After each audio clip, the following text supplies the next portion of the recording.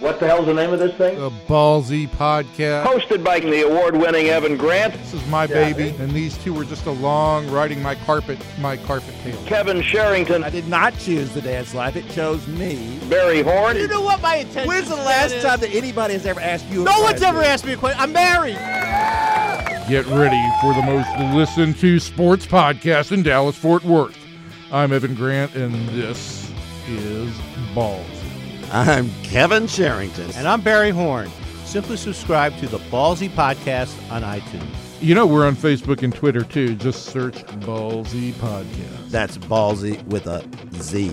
So sit back, relax, that's relax with an X, and enjoy another edition of the Ballzy with a Z podcast.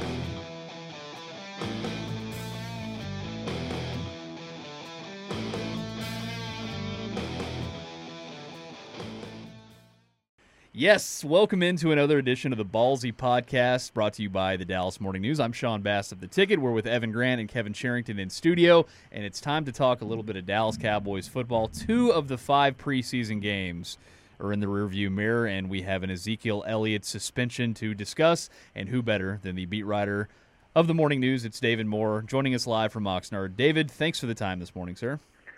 Always happy to join the show when Barry Horn's not on it. Isn't it pleasant when Barry's not here? See, we got through 2 podcasts without an insult towards Barry. Hey. And now let's go with all of them.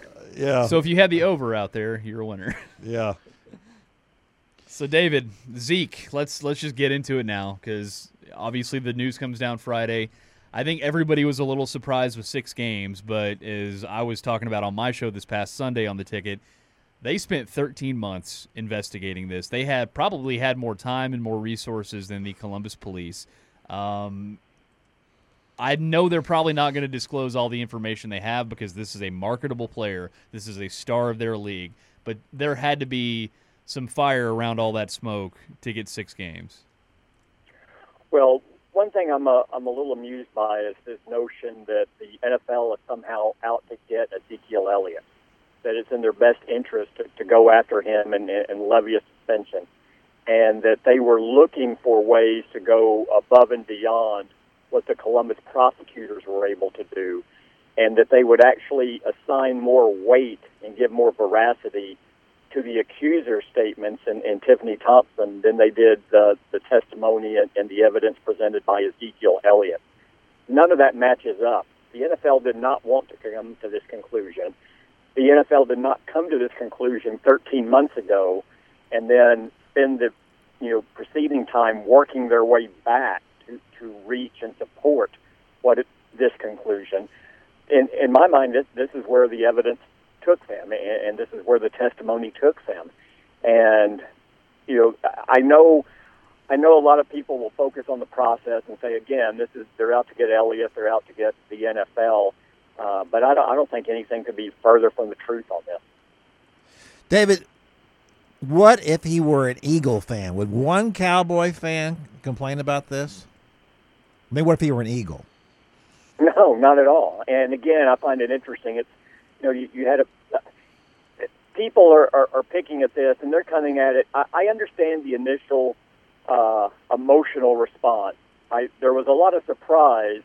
And that surprise, I think, in large part was due to the fact that Jerry Jones has spent the preceding weeks leading up to it saying absolutely nothing was going to happen, that he had seen all the evidence. There was nothing to move forward with or was punitive on the league standpoint that they could do in relation to domestic violence.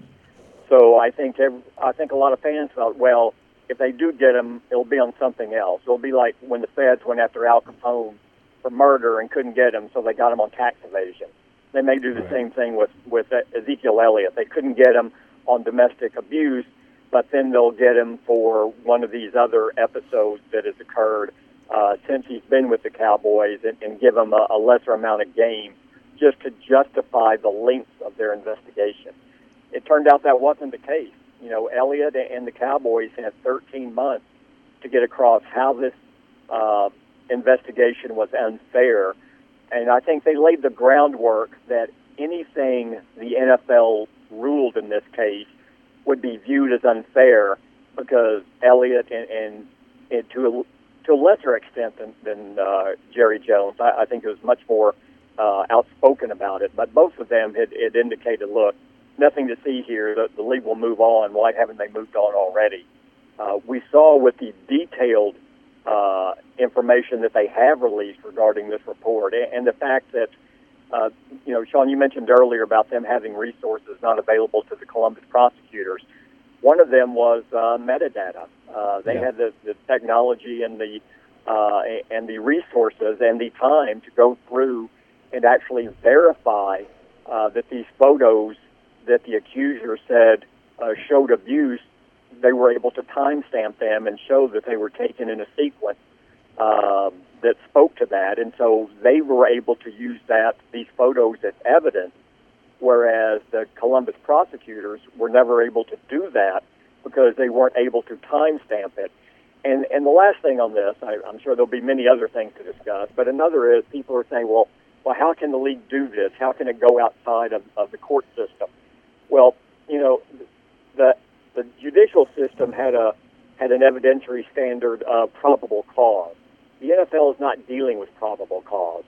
And just because one institution doesn't deal with that doesn't mean that their findings can be dismissed. It's just a different level of or a different standard of verification. And it doesn't make it any less meaningful because it's outside of the judicial system. It's just if your processes are in place and you go about it methodically and do this investigation the way it should. And really the bottom line here is Cowboy fans are upset with the decision. I don't think they're really upset with the process, even though they'll pick at it, or they're upset with other things. They're upset with this decision. David, I think that if you look at the names of the people that were looking into this and the 6-page letter that they wrote to Ezekiel Elliott, all those people have a lot of credibility, and I'm sure this isn't the first time they've looked into some sort of matter like this. And I tend to take those people's word for it, especially after they've spent over a year collecting evidence. And I know people want to be mad at Roger Goodell and he wasn't present for meetings, this and that. These are very smart people that looked at everything and made this decision. Well, this external panel was composed of a former attorney general for the state of New Jersey. It was composed of a U.S. attorney, a former U.S. attorney, and a former chief of the Security and Exchange Commission. It was a former a Hall of Famer and former NFL player was on this group, and also the CEO of a woman's network. Mm-hmm. So it was. You're exactly right. I mean, they structured this external panel to have diversity, but also have the legal and judicial chops to put a process in place that was meticulous as far as how they went about this. And a lot of this, again, people are going to point and say it's unfair because Ray Rice got 2 games and Josh Brown got 1. Well, I'm not hearing them say that. People are saying it's unfair because those guys got so little and Ezekiel Elliott got 6. But what we have found in the succeeding time and what I think the NFL opened themselves up for criticism before was, look, after Ray Rice, you then had 6 games if physical abuse was determined in a relationship. Well, as they said when they released the findings on Friday, as soon as they determined that physical abuse occurred in this relationship, the baseline suspension was 6 games. Now, they had the latitude to mitigate or reduce that based on what Ezekiel Elliott's camp presented as evidence or mitigating circumstances or behavior on the part of Elliott, and they found none, which is why it stayed at 6. Now, in the appeal, he can mitigate it, I would say, basically with the contrition tour, and behavior as far as actually saying, well, look, I still disagree with this finding. I'm saying I didn't do it, but I understand your concerns here. I'm sorry I put my teammates in this position. I understand how unwieldy and how that plays on the public stage, and it's not good for anyone. I think he can mitigate or potentially reduce his suspension in the hearing if he takes that approach. But that's certainly not the approach taken right now, because his camp is really carpet bombing information. Yeah. In my mind, only two threads that they can pull to make this unravel in the public eye. One, that is the motivation and veracity of Tiffany Thompson, and two, pointing to a process that they believe is flawed and go, well, look, Goodell wasn't even in the room on June 26th when he met with the committee. Goodell never spoke to Tiffany Thompson. How can he make this ruling?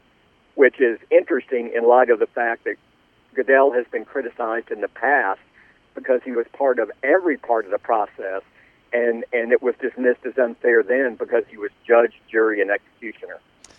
David, let's assume that the suspension stays at 6 games. That is the Giants, Broncos, Cardinals, Rams, Packers, and 49ers. How did you have those 6 games picked before this suspension? Oh, I think they'll be 5-1 now instead of 4-2. How's that? Way to go! Well, that's something to throw out there for all those angry Cowboys fans. No, I think their run game. Look, with Darren McFadden and Alfred Morris, and I think they will be efficient. I think they'll be able to retain their run-first identity, their core identity, which will be significant as far as their ability to keep their offense intact and run what they want to run. But they're not going to be as explosive or as threatening in the run game. And that's going to have some consequences. I think you're going to see, people crowding the line more. Or you know what? Maybe they don't need to crowd the line, because a big part of Ezekiel Elliott's game is teams knew he was going to run, and the Cowboys were going to run on first down. They stacked the line, and he would still get 5 and 6 yards of carry on first down and give you a 2nd and 4. I think you're probably going to see more 2nd and 8, 2nd and 7s going forward early in the season, and that's going to limit your options as far as what you have on 2nd down and 3rd down.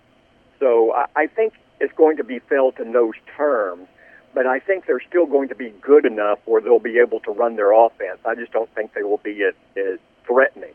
And two, everyone's going to point to McFadden and Alfred Morris and Hillman to some extent and Rod Smith, and do it by committee and how they make it up that way.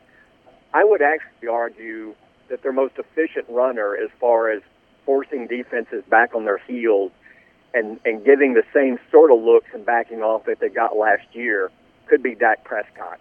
I think you would see him run more out of those zone reads and pick up enough yardage to where defenses are going, okay, we're going to have to back off and play this a little differently, which could open up some things for Morris and McFadden from there. Well, David, you mentioned this on the ticket early this morning when you were talking about Kellen Moore being a solid number 2. Thank you for noting that, yes. But I do believe that. But you did mention Prescott, and I thought it was a really interesting point. The question I've got is, so how do you make that effective? Do you run Dak some on first down in those zone reads? Yeah, and you also have the whole point of Dallas is so established as a run-first team. Do you, early in the season, as you're trying to establish things for a brief period, do you actually pass first to set up the run rather than the other way around? Mm-hmm.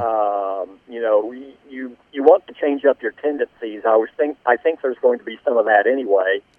Or if you're Jason Garrett and he's a very stubborn individual, do you just say, look, we're going to double down. People are going to assume that we're going to pass a little bit more earlier and in different situations than we did last year because we don't have Elliott.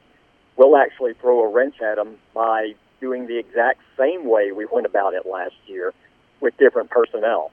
Do you think this is a point for Jason Garrett to be stubborn, or do you think this is a point for him to be flexible? I think it's a point to be flexible, but he would argue that stubborn is best and you know when to be flexible. I think it's just a difference in interpretation and what your baseline is. I think Jason Garrett will be very conscious of, look, we're not going to get away from our core identity.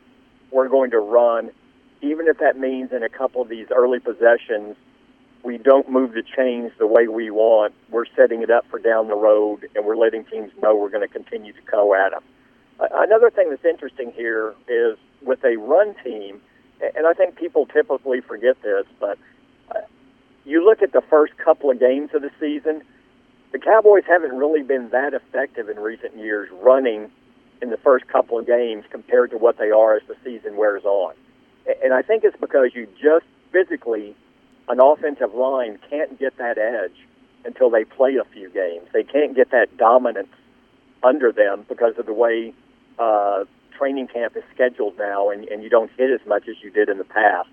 So I don't know that the run game is up to speed to start the season the way the pass game can be. And so, but this year I think there's going to be even a greater spotlight on that because people are going to assume they're not going to be able to run as well without Ezekiel Elliott. And then if that doesn't happen early, everyone's going to go, well, see, they really do miss him. But go back to how well they ran the ball or didn't run the ball the first couple of games last year with Ezekiel Elliott. And they also got off to a slow start of the running game as well. They did 2 years ago when McFadden was in there, and they did even 3 years ago when DeMarco Murray was in there before. You usually see it around week 3 or 4 when the ground game really starts to get traction. David, Dak can make plays with his legs. We saw it last year. He seems durable. He's a big physical kid. But considering, over this time where Zeke is likely out, serving his suspension, they're going to go up against a defense in the Giants and the Broncos and also the Arizona Cardinals, 3 of the better defenses they're probably going to face this year. How much emphasis should they put on protecting Dak Prescott, considering what they have behind him? Because I don't know about you, I don't think Kellen Moore's a solid number 2. I don't think he can make all the throws. And then you have Cooper Rush, who's shown some glimpses in the preseason. They don't have the depth behind Dak Prescott to take any risks or throw any different wrinkles out there on a consistent basis and having Dak make plays with his legs. I agree, but I think they have great faith in Dak Prescott as a runner. They think he doesn't take unnecessary risks. They think when he's going to get hit, he does go down. Like you say, he has a good frame and he's a physical runner, but he doesn't look to punish defenders or to be macho about it. Right. He gets his yardage and then goes out of bounds, goes down. It only takes one hit. It only takes one hit Sure. to completely derail a season like this. Sure, but you can get that hit in the pocket as well. Of course. Right. Now, you are exposed more. The more you run and the more you're downfield, the more you expose yourself to those hits. And I think that, like I said, they trust him. I think he's going to run. When I say he's going to run more than he did last year, I'm just talking incrementally. I don't think it's going to be a huge difference because I think his strength is that he's very comfortable in the pocket, staying in there, going through his reads and getting the ball out and going through his progression. That is always what he prefers to do. But if you're going to find yourself in more 3rd and 8 situations where maybe your 1st, 2nd, and 3rd options are taken away immediately, I think you will see him get out and run more. But it's going to be it's still going to be out of necessity, I would say, more so than a planned part of what you're doing. And I say a planned part. I just believe it will be incrementally they'll improve. But I agree with you completely. They can't afford to have him get hurt. Why, they've got a solid number every 2. time he snaps. Well, exactly. Well, listen, here's the thing about that. When people talk about and I believe, yes, you need a good backup quarterback. But if your starting quarterback goes down for any significant amount of time, You're in done. trouble. You're done. You in trouble. Yeah, and that's Unless that's your backup is Dak Prescott. Yes, that's Right. correct. That's correct. So it's very rare when anybody goes you're anywhere. you know what? You're not done. Let's say this. You're not done, but your chances of success diminish greatly. No, and there there's have no been question. cases. There have been cases. But those are legendary cases Right. where Dak is a actually legendary works case at this point in time. out. That's Yeah. correct. So You always have to keep that in mind, but I don't think any team can play out of fear. I don't think you can play out of fear of losing a player. no. That doesn't mean you're not smart in how you employ him and what you do with him.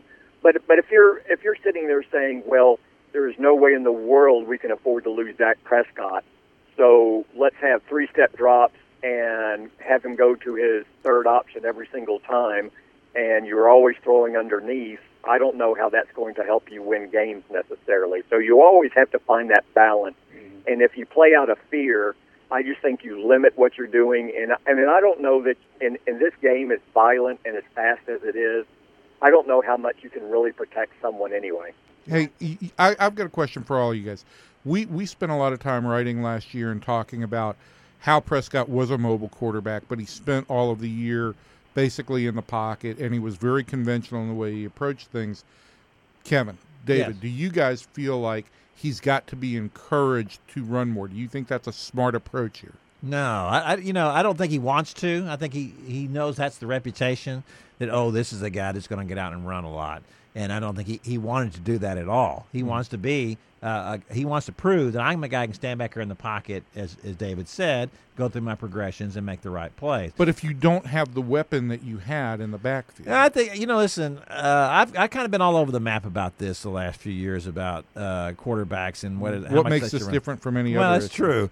But I have we have seen guys, who started out in RG3 is the perfect example, as a guy who was that zone read kind of quarterback and had tremendous success as a rookie. And it ruined him. And it ruined him, and he got hurt, and there's no question. Now, I will say this. I still think that Shanahan ruined him. He put him out there to play when he was not healthy. Totally. After he was already hurt. After yeah. he was already hurt. I think that was part of the issue. But I agree with what I think, David, you said this. A guy can get, what's more likely to get you hurt? When you're running out of bounds and somebody hits you, or when you're standing in the pocket and a guy blindsides Right. you?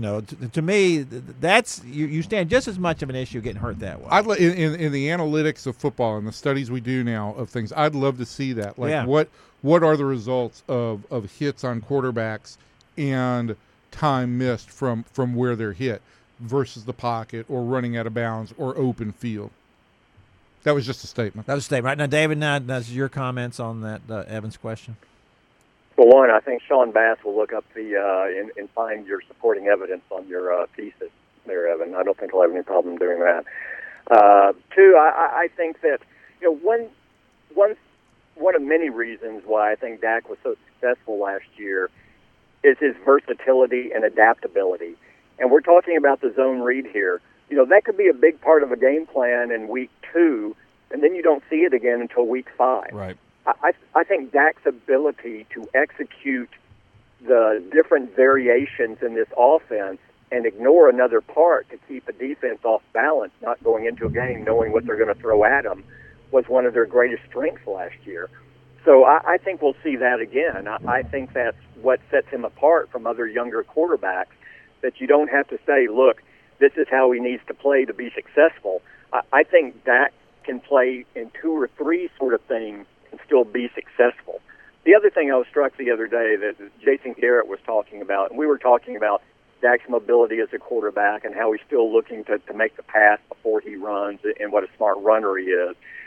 And he talked about how, a lot of young players, when they're flushed out of the pocket, we always talk about moving to the side laterally, a rolling pocket left or right. But he was talking about how when Dak, the pressure is up front and he's pushed out of the pocket at the top, Dak still looks to step back, go into the pocket, keeps his eyes above the rush to look downfield. And that is traditionally where quarterbacks, if they're inclined to run, that's where they'll run instead of get back in the pocket and throw, because they see the rush coming, they react to the rush. Dak sees the rush coming, counterintuitively goes back into the pocket because he keeps his eyes beyond the rush, because he's looking at, okay, what's going to open up down the field from there.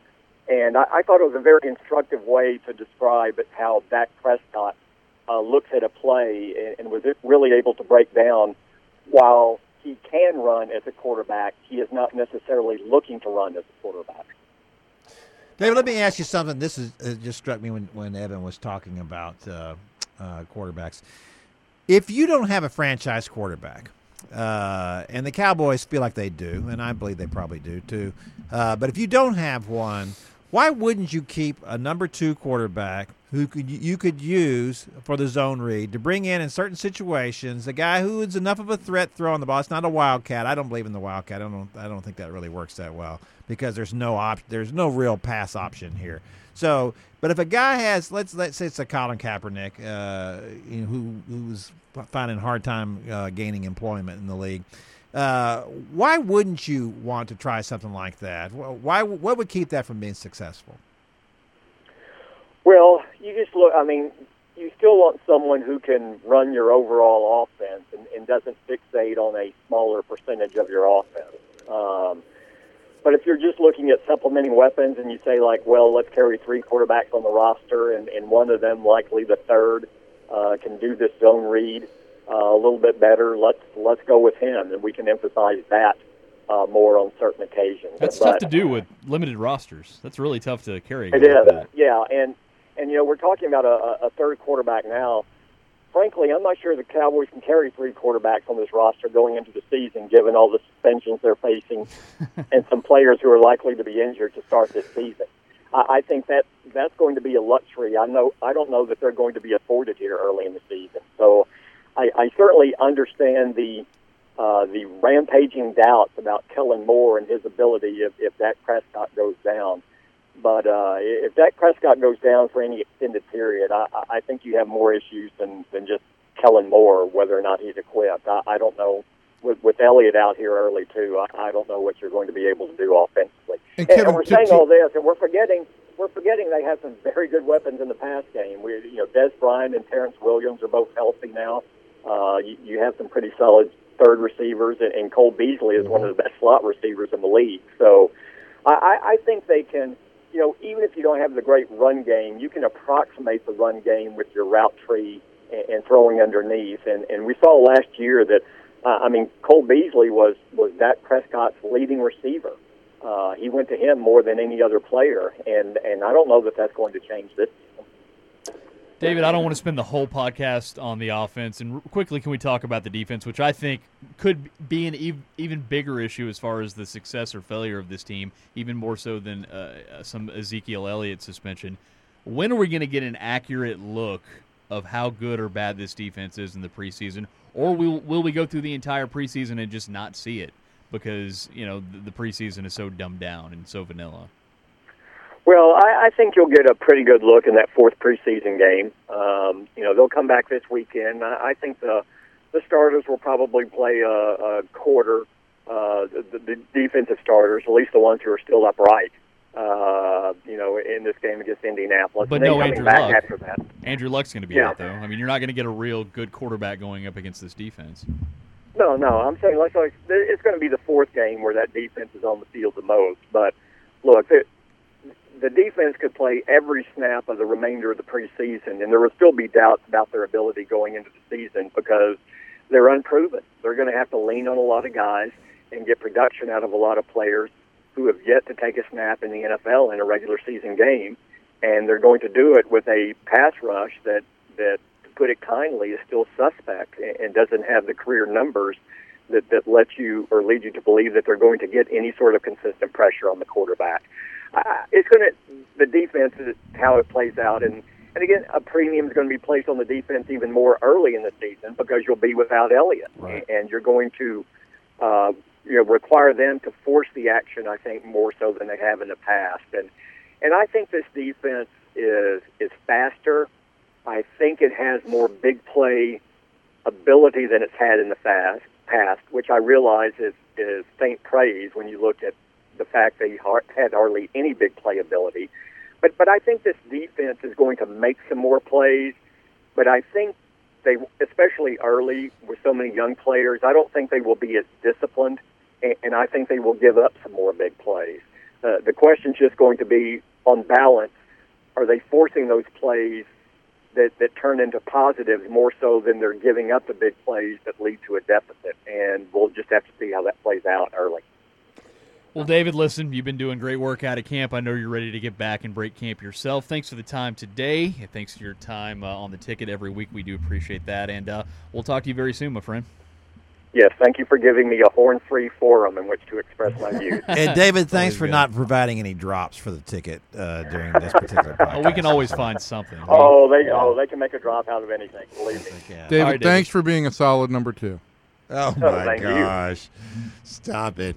Okay. I do want to tell you one thing about pursue this quarterback thing, because my issue with the NFL and quarterbacks is that they have mishandled the position forever. They have no clue about what makes a great quarterback. We're gonna force this square peg into this round hole and get the quarterback that we want. We're all about the tools and not so much about the aptitude. And you got to pay him too soon, and you got to pay him too much too soon. Oh, absolutely. And But that handcuffs your whole team. I do think, to but your point, Kevin, if there's one thing that I feel like I understand about the NFL is this league of reps, and you've got to have 11 guys working in sync, and the idea of then bringing in a quarterback in which you're going to basically change your scheme significantly is going to weaken you on multiple fronts. It's possible, but here's the thing I would ask about that. Then why is it that college programs can do it? Why is it that you've seen college programs have Because there's greater disparity in talent in the college programs.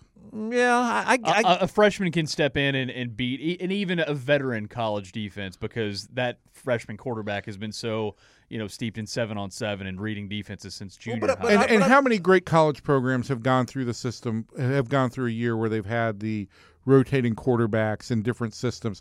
I think it's to some extent a novelty that, okay, we're in the red zone, we are going to use the guy who can run a little bit because you're going to run more. But I don't want to say that. I don't want to make this sound like I'm bringing in a guy. I'm not bringing in Tim Tebow. Right? I'm not doing that. I'm talking about let's take Colin Kaepernick, a guy who's had success, and who has and I think the reason why he's being kept out of teams has very little to do with his ability. No, it's all political. It's all political. So here's a guy, when you make him the number 2 quarterback, he still can run your offense. It's just that he's able to do a little something different with your offense, and and I'm not talking about the Cowboys offense. I'm talking about a one where, if he's going to play for the Browns. The only thing for me on Colin Kaepernick is that what I've seen is, and maybe it was that San Francisco went downhill so quickly, that he really didn't do a great job of directing the offense. No, he's not. I don't believe he's a starting quarterback. He was never a polished passer. No.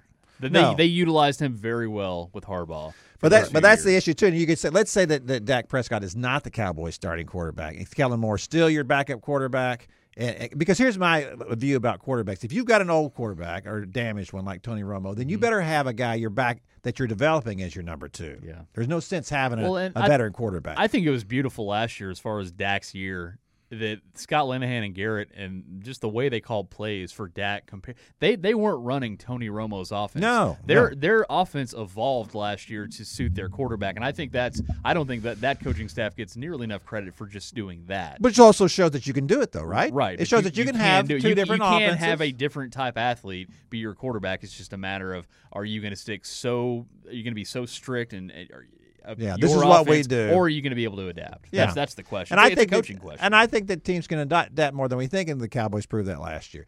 My point is just that the NFL, I think, also is a league. Every sports league is afraid of change. Oh, absolutely. And to me, the issue for me is that why even have a backup quarterback? Right. Because do we really think that if something happens to him that Kellen Moore is going to come in and take the Cowboys to the playoff? No way. No way that's happening. And I think that's very few guys you can say that. So therefore, in my mind, then let's see what you can get out of the position then of the number 2 quarterback. Let's see if you can make it a little bit more productive and maybe actually get actual good out of it, other than a guy just standing over there until something bad happens or the game's out of reach or whatever, and then it is mind-blowing that Kaepernick doesn't have a job. It truly is. And I understand all the social stuff. I understand the risk that would take from an ownership standpoint and having your fans back. I get all that. But the fact that guy has been to a Super Bowl with a team, how he doesn't have a job, and other quarterbacks you're going to see in Thursday night and some of these other preseason dates. I mean, come on. Well, and I think that tells you about the number 2 position. That basically they're saying, hey, we just want a guy who's going to be able to run the offense, not cause any trouble. We want no. I think what they're saying is we want a guy who's not going to have glaring weaknesses. Now, he may not have any glaring strengths whatsoever, Yeah, it might be. But we don't want a guy who is going to go out there and have any glaring weaknesses, and we lean more towards the manage the game, drive the you bus. have kind of thing. glaring weaknesses with Kellen Moore. If you go watch that Rams game, he was not making throws outside the numbers. He didn't do that. He forced balls over the middle in the year he played in 15 when everything went to hell. I don't think he's an NFL quarterback. And my point there is your backup quarterback, he still has to be able to make plays. Yes. He still has to be able to execute. You can talk about managing the game and getting more conservative and all of that, but he's still got to be able to make plays. Because the league is so predicated on just a few plays for every team. It's a between being 6 position and that 10 has and to 10 make and 6. plays. No matter And how you slice it, that position has to make plays, especially with the way offenses are spread now and with the vertical game and all of that. That position has to make plays. But that's what, to me, it always feels like if he could make plays, he'd be starting. And that's, to me, the issue then. Then that's why the number 2 needs to be a more athletic quarterback, generally speaking, a guy who's going to make plays on his own. Because that is the one wild card in football with a quarterback, is that we just don't know what's going to happen when this guy gets loose. How many NFL teams have legitimate starting quarterbacks? I think there's a few, and they drafted them. I think Paxton Lynch with the Broncos is that type of quarterback. Could be. I think there's a few quarterbacks that are waiting in the wings that have been drafted and developed. Those, I think, are legitimate, possible playmaking quarterbacks. But I mean, everybody else are just dudes that are holding clipboards and bus drivers. They are. That's But what you have a whole league of that. I'm Yes, just you do. talking about NFL starters. How many NFL starters are legitimate Oh, NFL you starters mean in like your the mind? question Yeah. about first-round draft Yeah. choices? How I mean, many you've are got really draft 32 teams. first-rounders? How many guys are legitimate NFL starting dozen. quarterbacks? Dozen, A dozen? I think 15. it's even more. I think people have for years have said, "Oh, there's only 12 to 15." I think it's actually more than that if you really look at it. But Well, if you've got a really good team. but it's not a full league. Well, I You're mean, right. we've seen guys who went to Super Bowls who were not great quarterbacks, Right. And so, yeah, it depends on how good your team is. If you've got a really good, if you're Denver and you got a really good defense, I think they proved that when Manning goes to the Super Bowl, at the end of his career, Yeah. clearly not But the he quarterback. could still make a throw. He could Trent make a Dilfer throw. could make a throw. You have Yeah. to have that guy, like you said, to make a play or two. Right. And then you lean on all the other strengths. of Right, your and team. he may not. He may the majority of the time he may miss wildly, but he's got to be able to make one or two big plays in a game. You've got to be Yeah. able to connect with somebody downfield and eat up some yards. And man, I can't wait till the freaking preseason is over because we get so hyped to have football back. And it is the worst. Brutal. It It's is unwatchable. I would rather watch spring training baseball. I'd rather watch summer league basketball, which I immensely I mean, enjoyed. I got to tell you, for me, I spent so many years talking about, hey, who's going to be the number 5 starter, and that guy's going to start less and less in the rotation than anybody else, and it's the same thing. I cannot believe how much we spend talking about a backup quarterback in the NFL, partly because teams have this envy that their quarterback isn't their starter isn't a legitimate quarterback, Right. and the rest of the time we're all scared to death. What happens if we lose our starter? Because nobody's got a legitimate quarterback waiting in the wings. Right. But it is such a useless conversation. Well, here's the thing, though, that Dak Prescott has not driven that conversation because of what he did. Right. Yeah, well, and there's still skeptics. That's the thing, though. That's the beauty of year 2 from like a media absolutely. standpoint. Sure, He's going to sure. be under a very big And he should- microscope and he should be, because you know? of this quote sophomore slump potential. Right. He should be, but he couldn't have done a better job that first year. All right, we ready for lunch, guys? I'm ready for lunch. Let's go. to lunch. All right. When have I never been ready for lunch? Be sure to like this, favorite this, share this with your friends. Thanks for listening to the Ballzy with a Z podcast. Don't forget to subscribe via iTunes. You'll get new episodes every week. And follow us on Facebook and Twitter. Until next time, sports fans, see you.